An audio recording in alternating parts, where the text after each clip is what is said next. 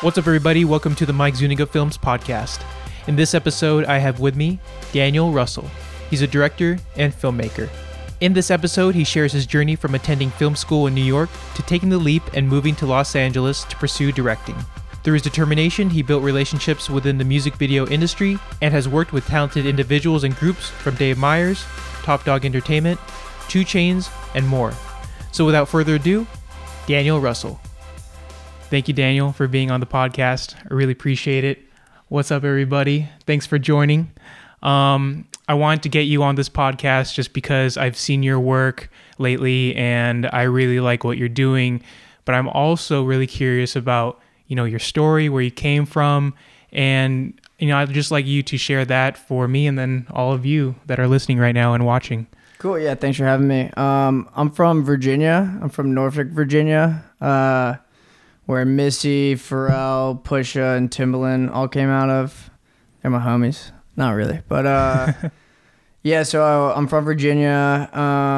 Went to school in New York, 4 years, film program, and moved to LA right afterwards. And yeah, I was an assistant to Dave Meyers, well-known music video director, which gave me a lot of insight into videos and like how they're done. Mm-hmm. And from there, I recently left in May and started doing my own thing and got a couple videos under my belt and just trying to keep it rolling. Nice. So you're originally from Virginia, is that right? Yeah, Norfolk. It's like close to Virginia Beach, like largest Navy base in the entire world. It's a cool city. It's a cool city for sure. But I was ready to leave, so I went to New York. Okay, and then did you go to New York University? Yeah, I went to NYU. I originally actually went as an English major. I was super into comedy at the time, and like a lot of my like heroes, like Conan, a lot of the people that wrote for The Simpsons, they were all like liberal arts majors. So I was kind of like going in that path. Like I'll do liberal arts, and I'll get really good at writing and be funny and like become like a TV comedy writer. Yeah. My freshman year, I was on like the TV floor, and so like pretty much everyone on my floor was in Tisch. And it suddenly occurred to me that if I wanted to go into TV, why was I not in Tisch? So I transferred my sophomore year, got in thankfully, and 3 years in the film program. And I was the first class that shot digital, and everyone was upset about that, but I was cool with it because I could shoot as long as I wanted. Yeah, that's true. You don't have to worry about film and exactly. All that stuff. They say it's good for you to shoot on film because it forces you to know all your shots, but it's also good when you can shoot for 2 hours instead of 2 minutes. Right. Yeah, it gives you a lot more time. Exactly. Yeah. And from there, I started like editing, so I learned how to edit real quickly.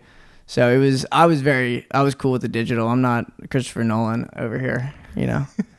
That's good. You're learning. Yeah, you're learning at that time, right? Exactly. So what were some of like the early projects that you did while you were at NYU? Yeah, so first thing is at NYU they do this thing called Sight and Sound. So you make like 5 films in like a couple weeks. Like you're just shooting constantly. You have a group of people. And those were all silent films. So I did my share of silent films, and from there, the next step, if you want to be a director, is like the intermediate program. And so I made like, a 7-minute film, with a couple grand scrounged up somehow. And we shot like at some Airbnb in Harlem. Mm-hmm. And, that was cool. And then my senior year, I was in the thesis film program, and I shot a film that still hasn't come out called Good Old Boy. I shot it back in Virginia. And it's gonna come out one day, but it hasn't come out yet.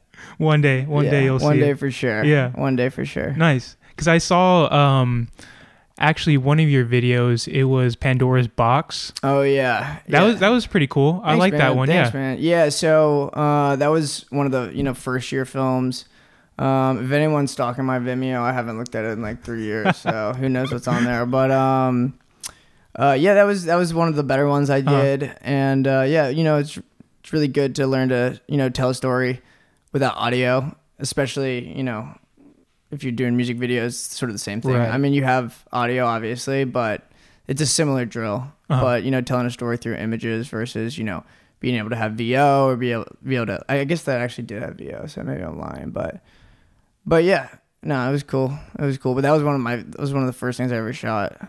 Nice. And was that just a collaborative effort in terms of idea, or was that like mainly your idea that you came up with for that? Yeah, I wrote the idea, and then I think the actor in it who ended up doing the VO, he helped a little bit with the VO. He helped spruce up my VO a little bit. But yeah, I wrote it and directed it and edited it. Okay, sweet. Yeah, because I liked the concept because like it was originally he was trying to get some extra change to get Chipotle, was it? Yeah. One of the Dos Toros. If you're in New York, Dos Toros, sponsor me. And then it's the best burrito in New York. Is it really? Yeah, for sure. I've only been to New York for like a couple of days, but I just went straight to like Times Square and all that stuff. Yeah. But I haven't had a chance to really explore like the other parts of it. Yeah, I mean, like New York is not the place to eat Mexican food, really. I mean, there is great Mexican food, but especially in LA, like it's nothing. But Dos Toros is pretty good. It was one of my frequented places, so I'll keep that in mind. I was happy to do a little product placement. There we go. Dos Toros.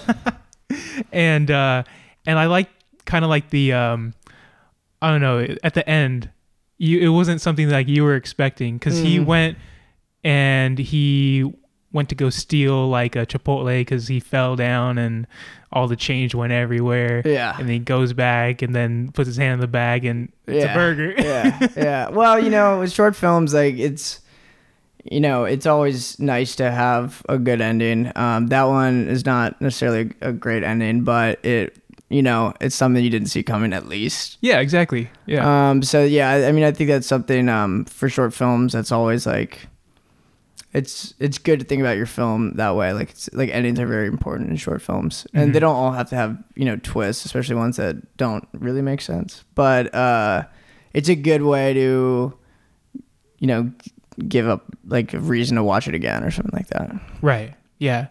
And I know you started off as an English major going into college, and then you kind of had that pool of like, well, I'm working with a lot of my friends in kind of like that film setting, and you kind of wanted to pursue that. So you made that switch to start learning more about directing and being in that space. So for like someone that maybe they're in college and they're in a different major and they kind of want to maybe switch majors or something, like what were you thinking during that time that helped you make that decision? Yeah, well, I was arrogant, so I was like, if these kids are in Tisch, I could be in Tisch. I'll talk about film school for a second. You know, I think it's certainly overrated. You certainly do not need to go to film school.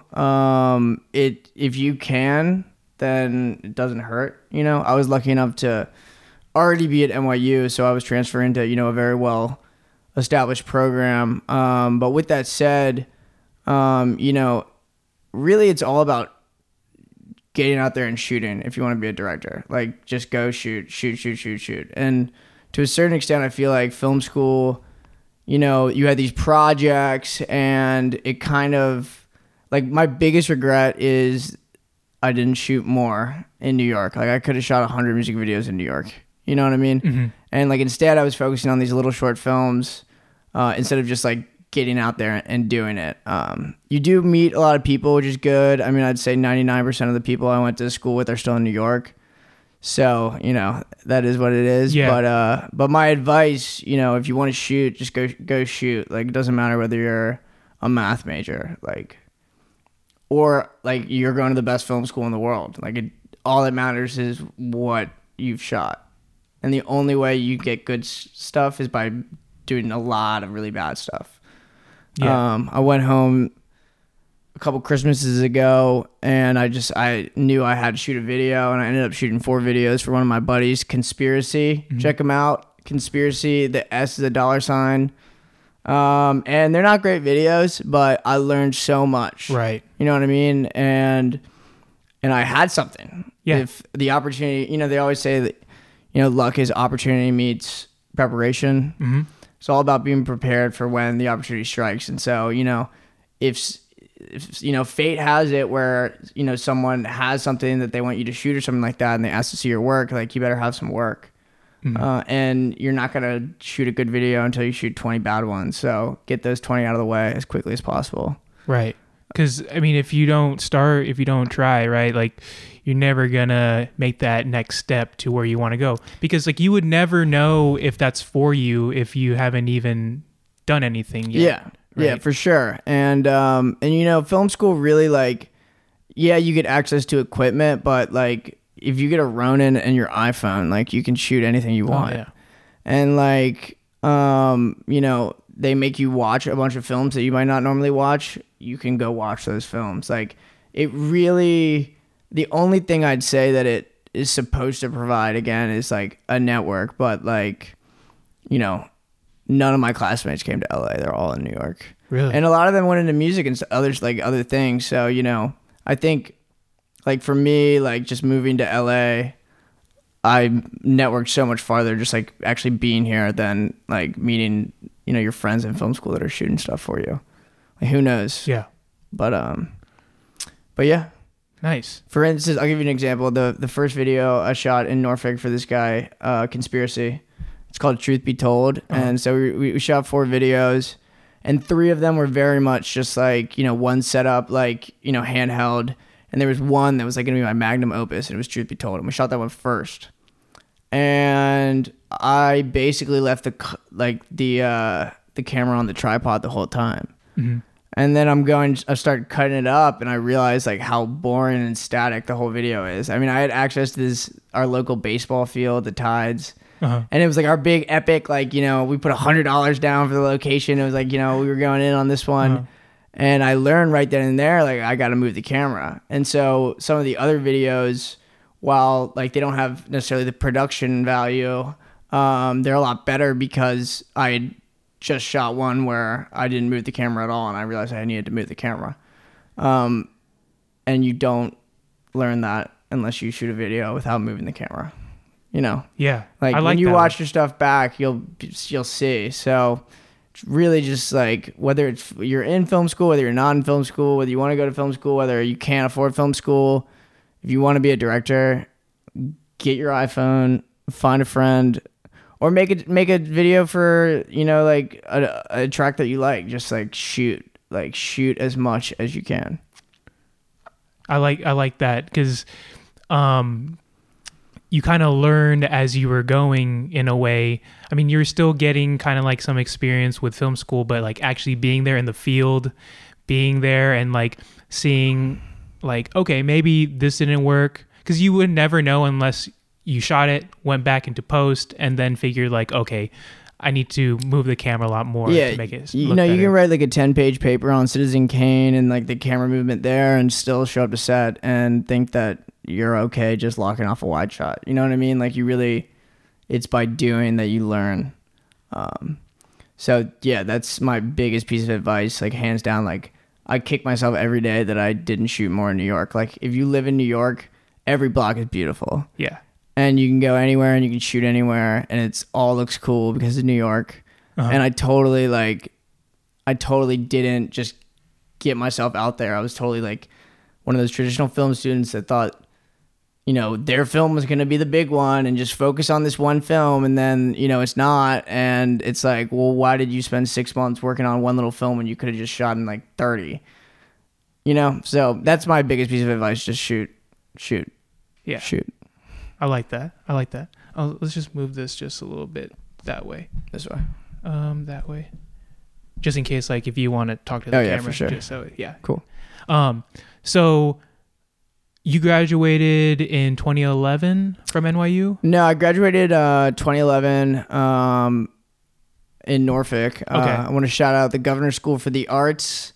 It's a magnet arts high school I went to. They have, dance, instrumental music. I was in the theater department, so I was an actor, but that was when I really first started, because I was more drawn to, like, writing short plays, and I actually had opportunities to direct there. It's an amazing school that I was extremely lucky to live near.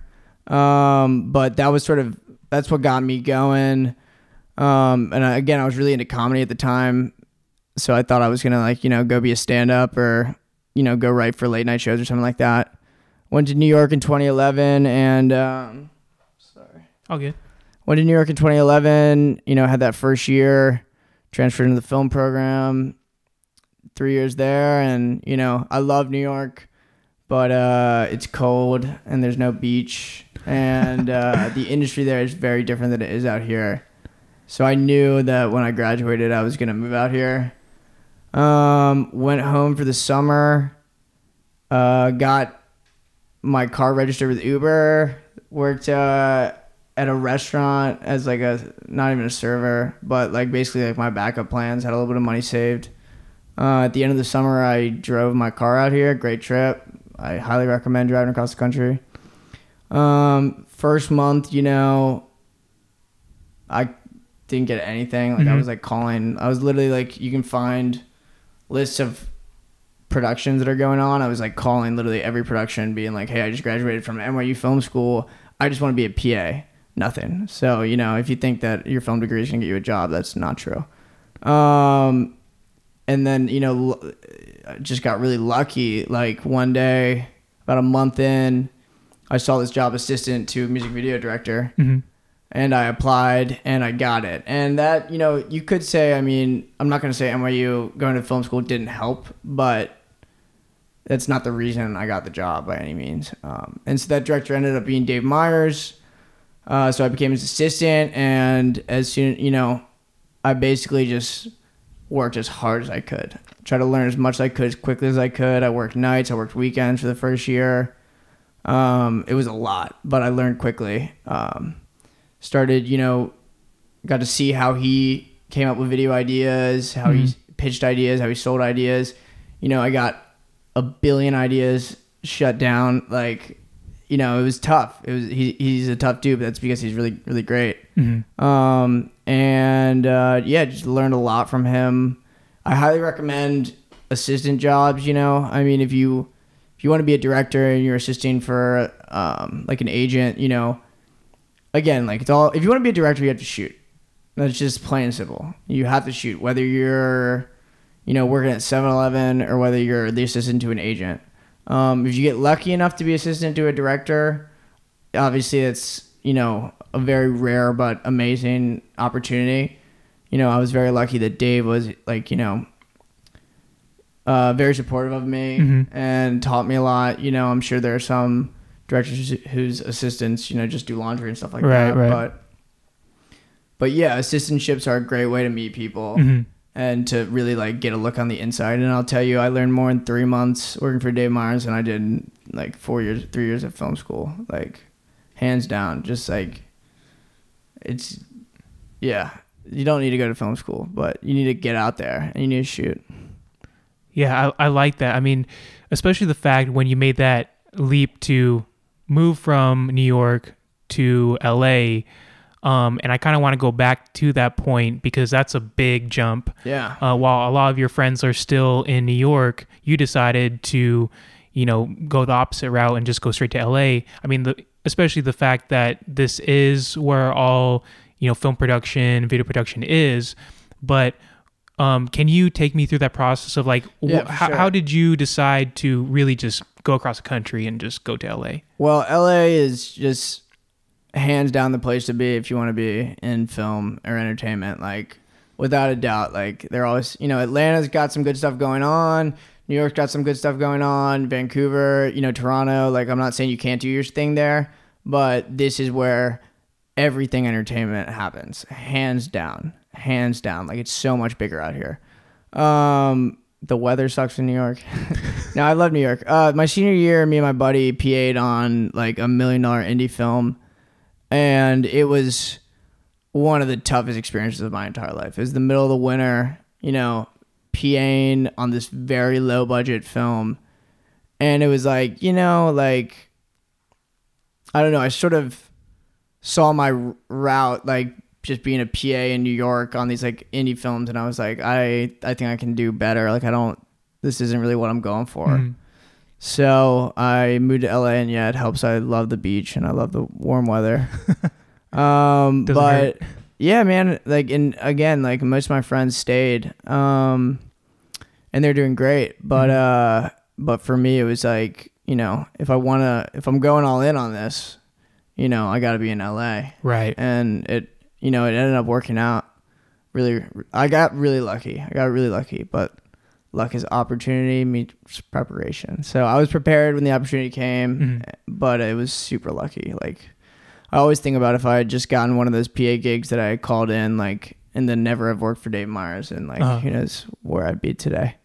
Right. Well, I mean, I think, like you said, doing all those videos beforehand while you're in New York kind of gave you a little bit more experience once you head into LA. But once you got to LA, I know you're talking about, you know, you found whatever job you could find, you know, making little money. Because for most, if they were to make that trip and not really knowing what's going to happen, it's scary, right? Yeah. Did you feel any sort of like fear going into that? Oh yeah. And this is, if you're timid or you're afraid of uncertainty, this is not the right industry for you by any means, because I'm constantly terrified. I'm doing well right now, and I'm still like, it's like, especially as a freelance director, it's like, you know, you eat what you kill. And, you know, as soon as I wrap a video and I feel incredible, the next day it's like, okay, well, what's next? You know, and like, how am I going to get through next month? And how am I going to get through the month after that? And how am I going to have to get through the month after that? So yeah, no, it's just a natural part of the industry. Again, I'm arrogant, you know, so I thought, I believed in myself. But also, you know, I think sometimes things that scare you are like exactly what you need to do. Right. You know, and a lot of people let that stop them. And then, you know, really like, especially just coming out of college, like I knew like I could go fail in LA for 2 years and like I'd only be 24. You know what I mean? Like I could go to grad school or something. Right. Or like I could go a different option, but I had to, you know, give it a shot. So I think, you know, if you have youth on your side, whether you're 18, 22, you know, if you're like older and you have kids and a lot more responsibilities, like, you know, it's harder to do it. But, you know, I basically like, it was the time. If there was any time to just go try, it was right then. So yeah. Did you feel anything like in your gut that kind of led you to do that? Yeah. I mean, I felt like, you know, like New York wasn't, like I'd been in New York for 4 years and like I didn't see a clear path there. And LA is just like, you know, I guess my junior year, spring break, I flew to San Francisco, drove down the 1 to LA. And as soon as I got here, I was like, oh yeah, this is it. This is definitely the place to be. And then just like in terms of, you know, jobs and opportunities, it's just like 100 times more than New York. You know what I mean? And like bigger jobs, like the biggest artists in the world, like the biggest, you know, movie directors in the world, they live here. You know, they might have a second house, but they live here and they shoot a lot here. So it's like, you know, if you can, but yeah, I mean, when I was driving across the country, like every stop we made, I just like was like, you know, would get more and more sick to my stomach. But, you know, I had enough money for 3 months. You know, I had Uber and a little bit of restaurant experience if things didn't go well. And when I got here, I just literally started calling people. Like, you just gotta hustle. And if you hustle, like, you should get lucky, hopefully. Not everyone gets lucky, but I did, so. Nice. I mean, yeah, so like when you were networking and trying to find, because you said you started out as a PA. Yeah, so I had PA'd in New York on indie films. You know, I'd done every job basically through film school, but film school set is extremely different than a real set, obviously. So I knew, like, I obviously knew what a PA was, and I was like, okay, you know, I've PA'd on this little indie film now. I went to NYU film school, like, I can get a PA job. Well, again, there are no guarantees. But yeah, so, I mean, I was looking for anything and everything. I didn't really want to go into an agency or management, but that was always like, you know, something that I was considering if things didn't work out.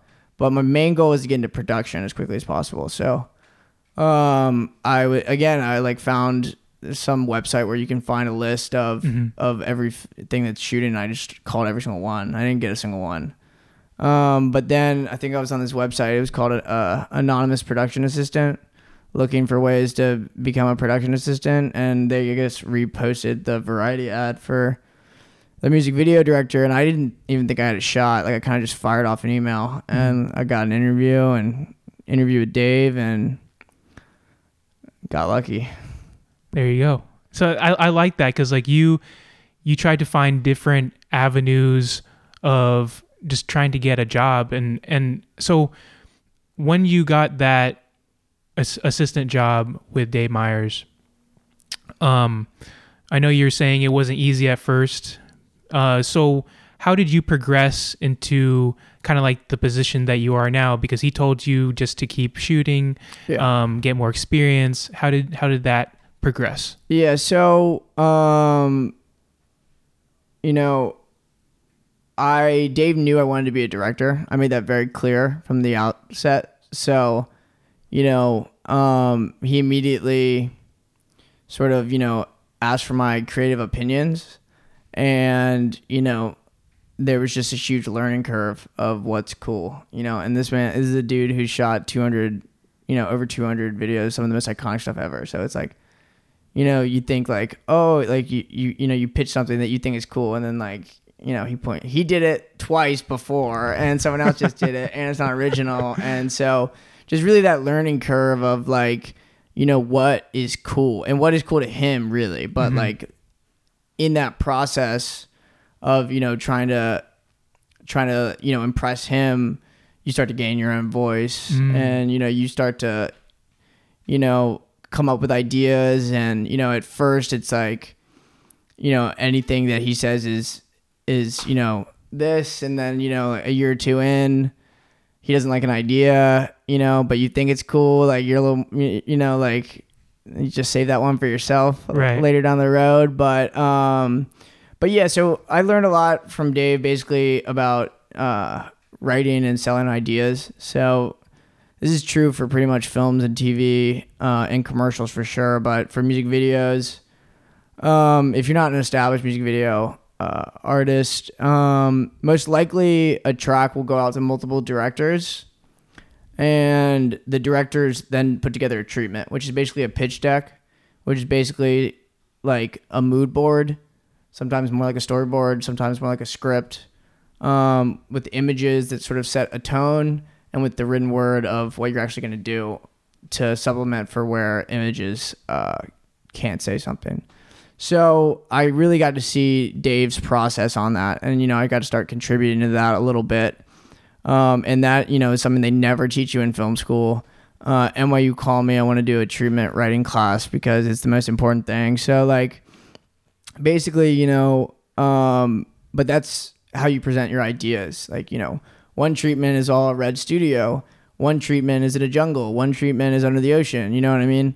And then from there, the management and the artists, decide what direction they want to go with. And then that's how you get jobs. But before you can even get tracks sent to you, you got to go out and shoot your buddy from the 3rd grade. And you got to do 5 videos for him. You know what I mean? So anyway, so I was learning a lot from him about, how he pre-visualizes the video, how he comes up with his ideas, how something goes from a treatment, pictures and some writing to, a video. I'd always ask him like, what should I do? And he was just like, you gotta go shoot. So, I had done those films in NYU, but I had never done a video. And so then that Christmas when I went home, my buddy happened to have some songs, and we shot a bunch of videos. And again, like, I learned so much from that. And then, when the time came, long story short, we did Humble, we did Lovely. We were working with TDE a lot, and I got to know the team over there. And, Dave was nice enough, to let him know that I wanted to be a director. And, I'm not sure whether they ever watched those videos, but I had something to show them if they wanted to see something, which I didn't have, a year ago. Like, no matter how much work I did for Dave, I still had nothing, and now I suddenly had 4 videos. They weren't good, but they were still music videos. And so from there, Dave Free over at TDE was kind enough to give me a little $5,000 SIR video, which I wrote, $100,000 idea for. Underwaters, like mansion, cars, girls. Anyway, we did it for $5,000, and I'm proud of the video. I think it's still on my website. Hopefully it looks like more than $5,000, but it taught me, even just like, know what your budget is, like don't write something that you can't do. But it worked out, and from there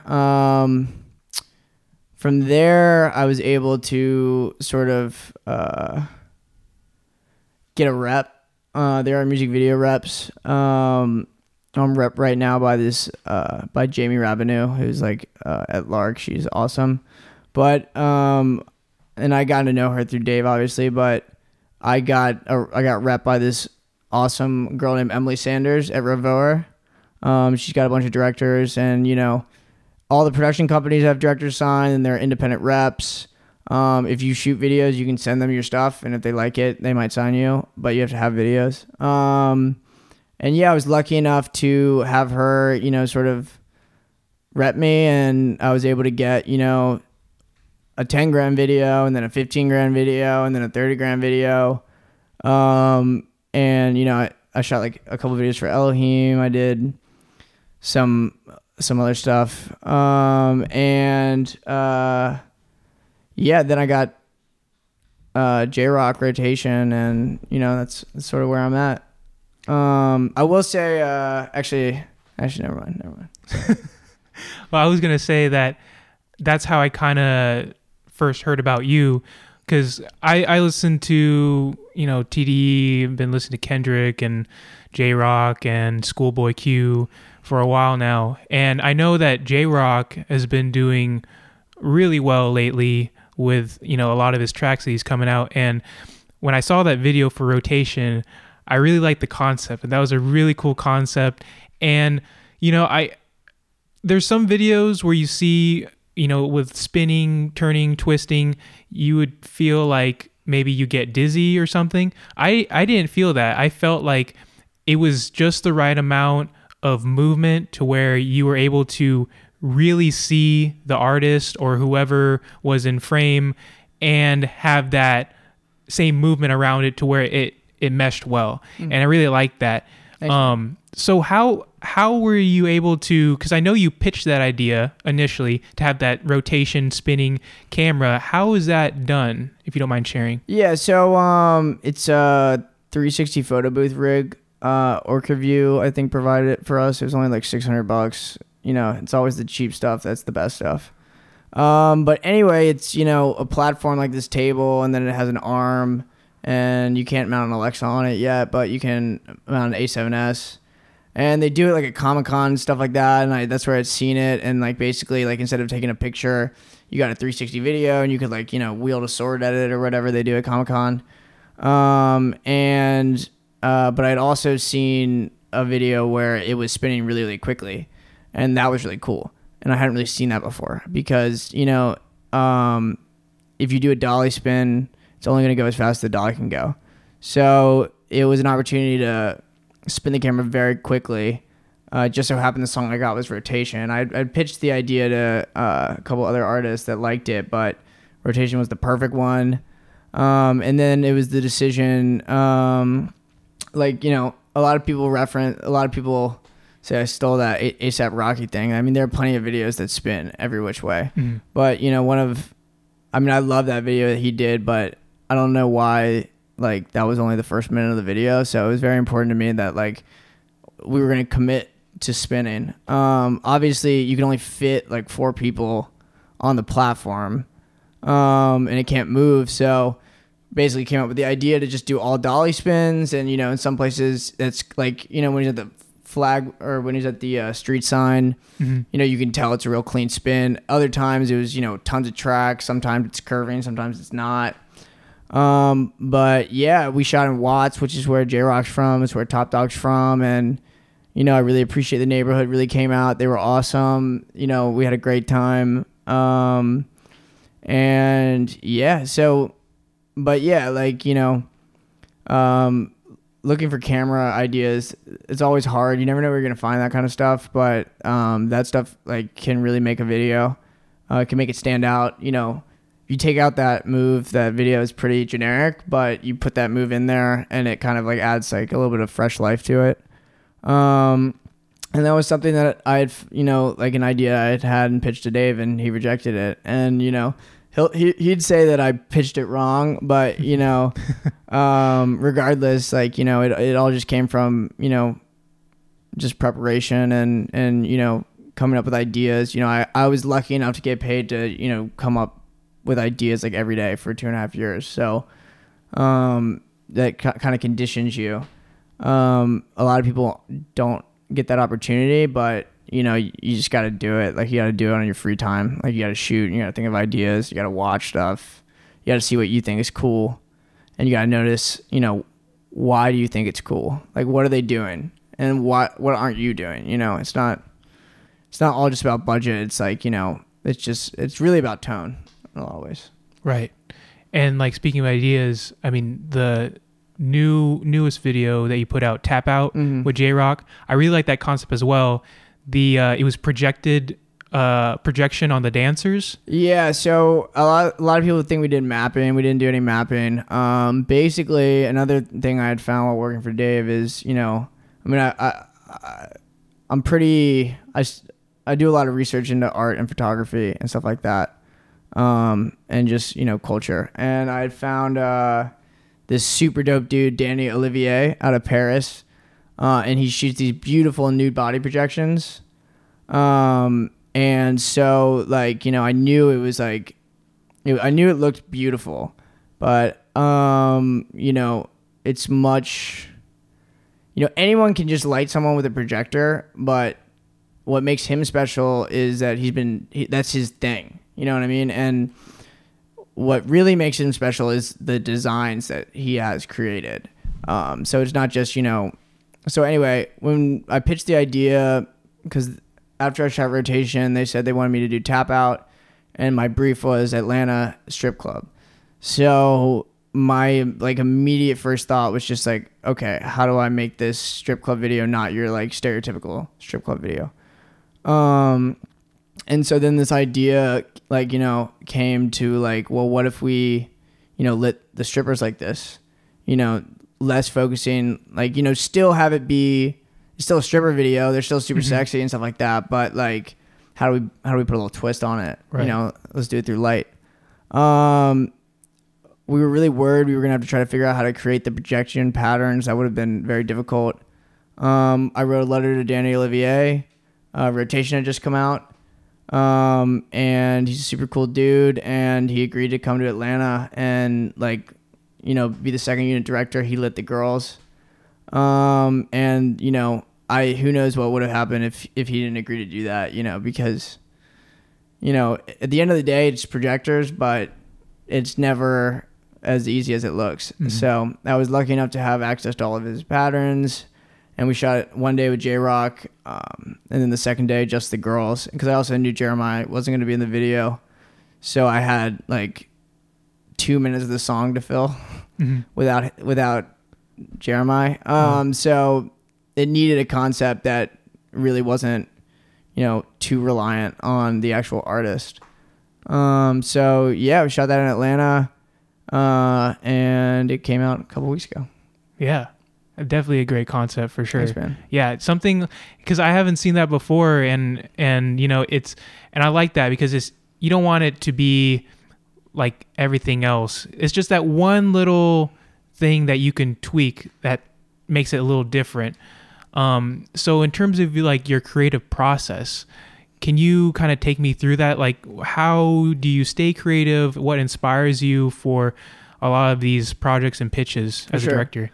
Well, music videos, it always starts with a song. Like just listening to the vibe of the song and, seeing where it takes you. But, a big part of, again, treatments, selling ideas, is you have to, put your idea into words and images. So I look at a lot of images That's something, that insiders know, is that you can find a lot of inspiration from images. Just simply whether you use all studio images, that means your video is going to be in a studio, or whether you use all super raw, film, grainy type images. Is that how you want your video to look? Do you want it to look super polished? Do you want it to look, red? Do you want it to be, is it all a lighting piece? Or is it a desert video where you're not gonna have any lights, but what do you have a white Bentley, mobbing around? So, I look at a study photography, fashion photography, they always say that Hype was really into fashion photography, and you can see in a lot of his videos the way he shoots girls, like it's very flat fashion lighting, and then so, but not all of his videos are like that, but looking at images, looking at movies, do you want your movie to look like Blade Runner? I mean, do you want your video to look like Blade Runner? Or do you want it to look like, Citizen Kane? Like, what do you want this thing to look like, and what is happening? And a lot of times, you can use images as inspiration for style, for lighting, and then also, videos. Like, don't ever reference a music video in your music video treatment, but seeing what other people have done, and watching movies, it provides tons of inspiration. Again, for look, concept, and so with those two videos, it was just, they were ideas that I had, and, one was that, some rabbit hole on YouTube, mm-hmm. I found this, 360 photo booth thing. Or I don't even know how I found it, but I knew, like, okay, this is an idea. Got to get the right track. And then same thing, like, on some Tumblr somewhere, I became acquainted with Danny Olivier and followed him on Instagram. Instagram is a great place for inspiration, and to stay current. Magazines, fashion, photographers, movies, TV. Really just, just keep consuming, and like ideas will come to you, but it is tough, but we all go through waves, but I think, like when you're really stuck, like sometimes seeing other things, even if you're reading a book or something like that, like it causes mm-hmm. your synapses to start sparkling and stuff like that. So yeah, like getting kind of different experiences from different angles mm-hmm. kind of triggers that creativity, because that's kind of what I've noticed when interviewing different types of creatives. The ones, it kind of varies in terms of what their inspiration is, but for the most part, they say that they try to do something different, or they are maybe a filmmaker, but they hang out with a lot of, let's say, music artists, and they bounce off ideas from each other, and just takes that one click to where, something sparks something new. So yeah, there's definitely some truth to what you said for sure on that one. Yeah, I mean, I'll just say, like, you could spend all day trying to come up with an idea for a video, and then, you're done for the day and you're just watching TV and like a commercial comes on and like, you're like, oh, I never thought about a cornfield. I'm like, let's do it all in a cornfield, so it can come from anywhere. You have to just always be open to it. Sometimes you look for it, sometimes it finds you, but yeah. Nice. So when you are putting together, let's say you get hired to direct for a video production shoot for a music video, were there any challenges during that process while trying to put the music video together? Because you have a vision, and there's also times when something doesn't go the right way as you wanted it to.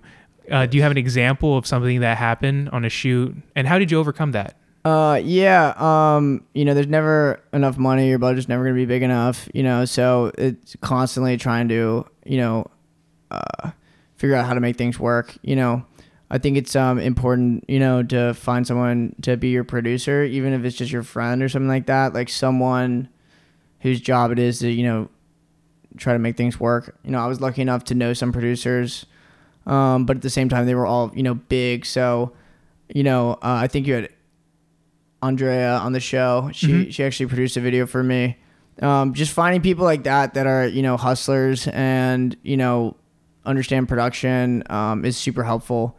As a director, you don't have to worry about like, you know, insurance and shit like that.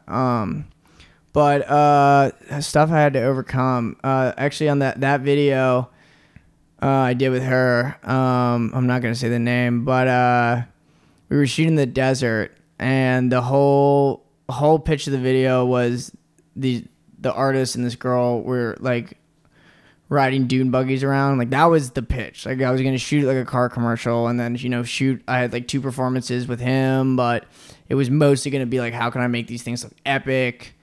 And on the test ride, the first buggy goes down, so I lose a buggy, never gets back up and running. Then the tire blows on the second one. We replace it. The tire blows again. Oh man. So we're down to a street tire. So, and then I ended up, you know, I went for my money shot, which was the guy in the front in this car doing donuts. And I shot that for about an hour because I got to get this shot. I'm on my last tire. And I didn't realize that if you run the car in first gear for an hour, like it basically broke the car. So my whole pitch was this dune buggy, you know, super cool stuff. And I'm out of dune buggies and it's like 2:00. And like they're like, you know, we're shooting till sunset. So that really, you know, just reminded me that, you know, we made it work. You know, we shot a couple other, you know, angles and performances and stuff like that. But, you know, you gotta be prepared if something like that happens. And you also have to know when you're working with stuff like that, like it doesn't always work. You know what I mean? Like you have to think about those sort of things. That's something I didn't think about. On Tap Out, you know, we were shooting the girls on the stage, and then at the end of the day, we were going to shoot them on the pole. And we had put a bunch of oil on them, and I didn't know that they can't hold on to the pole when they're oiled up. So they had to take a shower, and then we needed, like, there's some sort of, like, grip that you put on poles so they don't slide down. We didn't have that. So, and that, you know, I never would have known unless I shot the video. And, you know, basically, you know, as early as I found that out, we just, you know, went to go get it, and, you know, I had to shoot more stage stuff and less pole stuff, but it ended up working. But yeah, I mean, just basically, like, you know, it's Murphy's Law, like everything goes wrong, like always. So, you know, being really prepared, understanding what you're shooting and like understanding what could go wrong is really important. And then, you know, not putting all your marbles into one thing like the dune buggies, and then not, you know, being fully prepared if the dune buggies go down. You know what I mean? So that's I guess what I say. Yeah. So at least have like a plan B in terms of shots and concept in a way. Yeah. Just assume things are going to go wrong. But again, the more you shoot, the more like you start to think like that. You know what I mean? So if I hadn't done that, you know, I wouldn't have, you know, it helped me going forward, you know? Right. Because then you learn, and then like the next time, let's say that type of concept is in another video, then you know what goes into it. Exactly. Yeah. So nothing really goes wrong. But it always goes wrong. Something goes wrong, but at least you're prepared for it. Exactly. You know? Yeah, exactly. So nowadays, I know you're doing a lot of music videos. Is that your primary projects that you're doing right now? Yeah, I love videos. I love doing them. I want to do a bunch more. I want to work with huge artists, you know. I'm hoping to get into commercials to help pay the bills a little bit. And they're similar. They're both short form. And then the goal is, you know, to do movies. But a lot of my favorite directors, you know, David Fincher, Spike Jonze, they did videos and they learned on videos and they went and made, you know, great films. So I'm really just trying to shoot as much as I can until it gets boring, you know, or like, you know, I don't, you know, until the right script comes along or until my movie shows itself to me, you know, but the goal is definitely to do films. But right now I'm trying to shoot as much as I can and make all the mistakes now so that when I get that opportunity to do a film, I will, you know, I'll know what I'm doing a little bit more. Right. And I think this was before you did, Rotation and Tap Out with J-Rock, but you also worked with 2 Chainz, right? Yeah. The one connection that NYU ever gave me, my buddy, the most talented kid in my class, this guy, Sebastian Stagai. I butchered his last name. Sorry, Seb. He's super talented. He was by far the most talented person in my NYU class. He ended up he stayed in New York, ended up becoming Def Jam's in-house director, producer, or whatever. But he shot like a ton of low budget videos for Def Jam, and was able to build a huge reel very quickly. They needed someone to shoot Chainz. Like, he had a blimp that was promoting his album, and like they needed someone like that day or something like that, or like the next day. And that was the one time where he called me and was like, yeah, like, we need you to do this. So it was, thank you, Seb. The one time that worked out well, but yeah, I'm a big fan of Most Expensivest, 2 Chainz show on Viceland. So I was stoked, and we showed up and, shot it nice and quick, shot it docu-style. Mm-hmm. But he's a super smart dude, super cool dude. And I was, honored to work with him. Nice. So that was kind of like, was it like kind of last minute type thing? Super last minute, yeah. So how did you come up with like that concept right away? No, so the blimp was gonna be flying over like, I guess, the Lakers game or something like that. So they had the blimp. Okay. And they needed to do a little 2-minute piece with the blimp. Right. And it was always supposed to be like, why is he putting his album on a blimp? Well, the album was called Rapper Go to the League. So I didn't come up with the idea to put it on a blimp. That was all 2 Chainz. I was just the one that was lucky enough to come shoot him when he went to go check it out. Gotcha. We wanted to get him flying in the blimp, but he wasn't down, which I get. I got to fly in a blimp, though. They're weird. They're really weird. Yeah, how is that? It's different from a plane. Yeah, no, dude. They're like floating around, and like you feel like you crash any second. Oh, man. It's a bizarre experience, but it was cool. Nice. Yeah. Well, I mean, you got that under your belt, too, and got more experience from that shoot, so that's a plus for sure. Definitely. Yeah. So as a director, when you're on set, and you're working with these artists and the talent, and you also have the crew, right, that you're working with as well. What has helped you in terms of communicating your vision, leading the crew and making sure everything works as well as possible on set? Yeah, well, find people that you trust to work with. That's the most important thing. The dude who's pretty much shot all my stuff, Elias Talbot, very, very phenomenal DP. He did we did one of my first videos, like 10 grand or something like that. And it was all lighting, and, he made it look exactly like I wanted to. And I was like, I immediately trusted him. And I've called him for every single project since, because it's like, I know, like, there's just trust there. You know what I mean? Of course, there are tons of DPs I'd love to work with, I hope to work with. But there's nothing like just knowing that if I tell him I want it to look sort of like this, like, it's going to look like that. Mm-hmm. So trust is huge. Clarity of concept, treatment. If your treatment is just like, at the beach, if that's all it is, one line, we go to the beach, then it's very much open to interpretation. If you want to shoot at Matador State Beach on, 60 millimeter film, do it all black and white. Everyone's wearing black. The artist is in white. She's in the water at some point. She's making, you build a huge sand castle. It's her house. Like those sort of things are what you pitch. And, the more clear you are, the easier it is for people to, take what you're saying and either do it or make it better. The more you don't know what you're doing, the harder everyone's job is going to be. So yeah, once you have a good crew, like, Elias is dealing with, his grips and his gaffers, I just have to talk to him. He makes it happen. Same thing with styling. Like, you find a good stylist, you know what they're going to wear. And then like, I don't actually have to go dress the person. They're doing that. Mm-hmm. You get a good AD to keep you on schedule, to keep everyone pumped up. Very important, especially for videos. And then it just comes down to, working with the artist and, really just trying to, make a connection with them. And because once you're cool, like, then, once they trust you, then, you know, you're good. But it's always hard to get that trust, especially the first time you work with someone. But, you know, once they trust you, they'll pretty much let you do anything. It's when they haven't worked with you yet that they're like, you know, when I put that thing spinning around J-Rock, I think, you know, he was kind of looking at me funny, you know, but then when he saw it, he was like, oh, like, I see what you were going for. And then on Tap Out, it was like, you know, where you want me, man. Right. You know, so, right. But he's great. He's super cool. He's a great performer. The album is amazing. Check it out.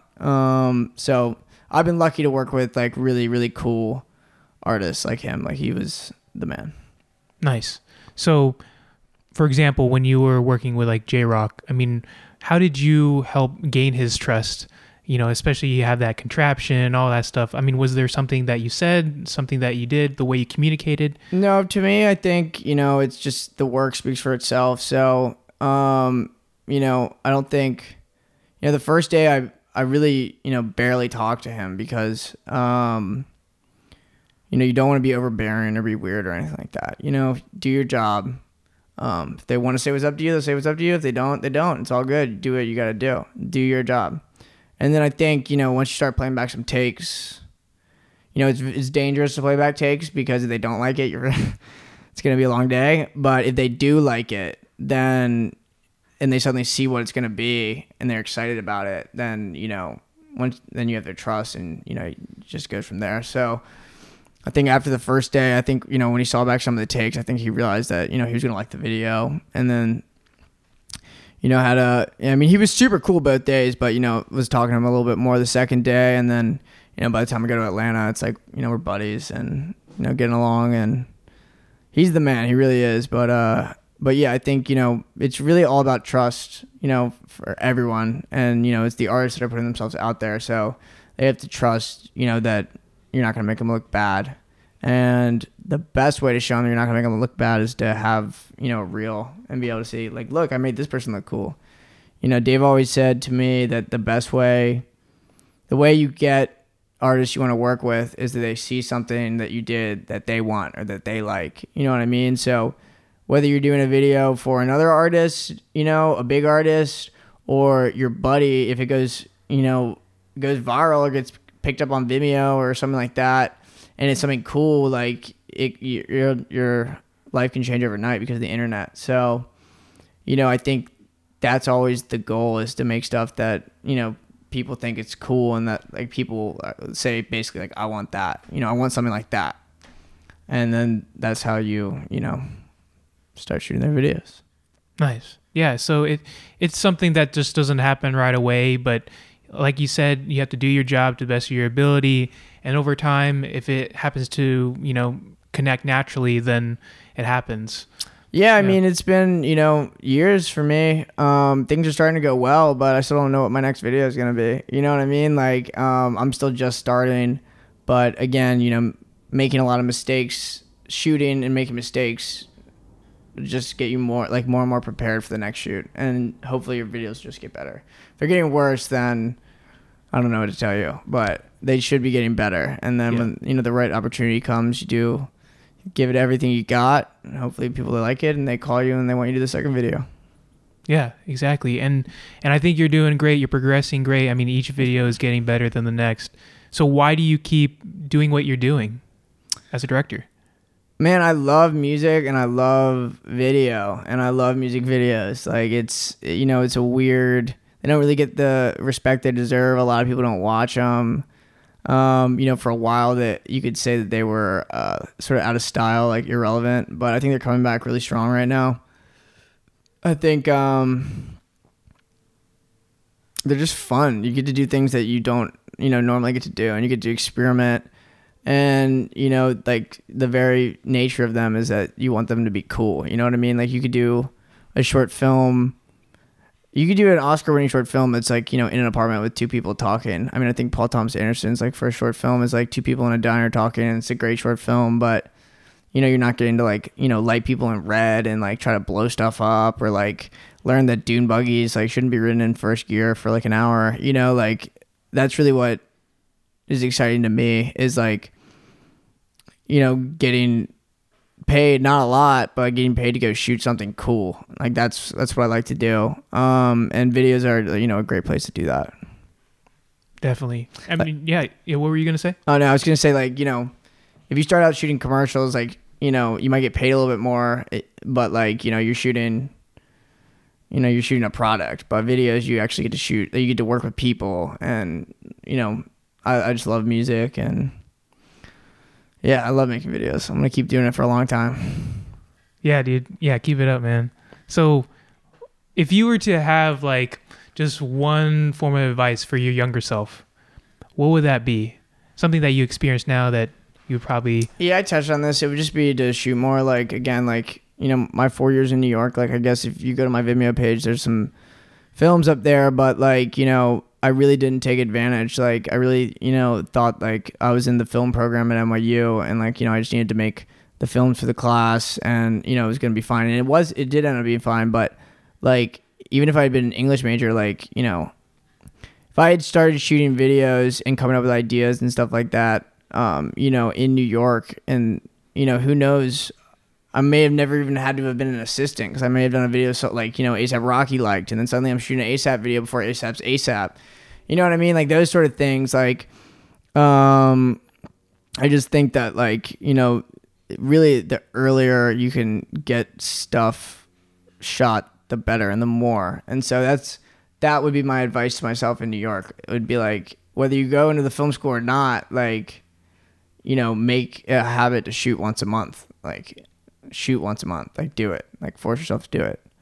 And if you know, if you don't have an idea, like, just go out and shoot something, and then look at it, and you'll be like, oh, I kind of wish, you know, I had, you know, had a car for this. And then suddenly, all right, well, let's go get a car or something like that, you know. But you just can't force yourself to not go shoot because you're not thinking of things. Like, just get out there and do it. Find an artist every single artist in the world wants videos, especially someone who'll do them for free. And you never know who's going to be the next, you know, Kendrick or J-Rock or A$AP. So find those people, you know, go to the music department of your school or whatever, post an ad on Craigslist. Like, I guarantee there's a lot of people with a lot of songs that all would love you to do a video for free. And that's how you learn. So yeah, that'd be my advice to my younger self. Like, shoot more. Shoot way more. I like that. Yeah, get more experience for sure. Yeah. So, last question, and I know you touched upon this, and, you know, your future plans, eventually doing commercials and eventually doing films. Is there anything you like to share in terms of maybe like the immediate future for music videos, any projects that you're allowed to share? I got 2 videos that hopefully will happen. I can't say the names. One is more of a low budget video, but I really, really love the idea. I think it's gonna be a really beautiful video. Very VHS-y, very 80s performance video. And then there's one that I'm up for that would be by far my biggest video by a lot. And I would get to travel a little bit for it. So I can't say what that is, but fingers crossed. And yeah, so, you know, 2 videos in the works, always writing ideas for other ones, trying to book other ones. And, you know, just trying to, you know, stay inspired, keep coming up with ideas. Even, you know, what I'll say is, like, I write, you know, tons and tons and tons of treatments that do not book, like, you know, like 1 in like 30 or something like that. You know what I mean? Like, I was lucky enough with J-Rock that TD kind of knew me and trusted me and just let me do it. But even when you're writing ideas and they don't get chosen, you still have that idea. So, like, it's all good, and it's all just building up your portfolio of ideas. And then, you know, you have 30 rejected treatments, and, you know, you got to write another treatment, and, you know, you never want to reuse like the exact same treatment or anything like that. But suddenly you're like, if you're having a day where you're not inspired or something like that, like, suddenly you have like, oh, what about this idea? Oh yeah, that's cool. Like, again, like, I pitched the spinning camera thing to a bunch of people, and they all liked it, and it never happened. And then, lucky enough, like, rotation comes along, and it wasn't like, you know, I thought of that before. It's like I had that idea because I failed trying to get so many other videos, like, but I had that. And so then when the right, time came, I was able to use it. Yeah. And I think I like how you're saying that those failures didn't really set you back. They're more as a teaching tool, and it helped you prepare yourself for future roles, future jobs, future projects and ideas. Yeah, and that's not to say that failing doesn't suck. Like, it sucks every single time, and it hurts, and it's not fun. But if you're not ready to fail, then you're never gonna get better. And this industry, you're gonna fail way more times than you succeed. So it's something you gotta get used to and be okay with. Some people are better at dealing with than other, but I'm trying to put a positive spin on it all, but it still sucks when you don't get a video or something like that you're hyped on. That's okay. I mean, we keep pushing forward, and I love the hustle, man. I love what you're doing. And, again, I just want to say thank you for being on the podcast. And to all of you that are watching and listening right now, thank you. I hope you, got something great out of that. I definitely learned some myself, and I'll be... Go shoot right now. Go shoot. He's shooting right now. That's it. Peace. Thank you, man. Yeah, man. Thanks again for listening to this episode. I hope you enjoyed it as much as I did. I'll be placing Daniel's social media links in the show notes so you can stay connected. And if you got great content out of this episode and know someone that can benefit from it, please share it. So thanks again for joining in. And until next time, I'll see you in the next episode. Peace.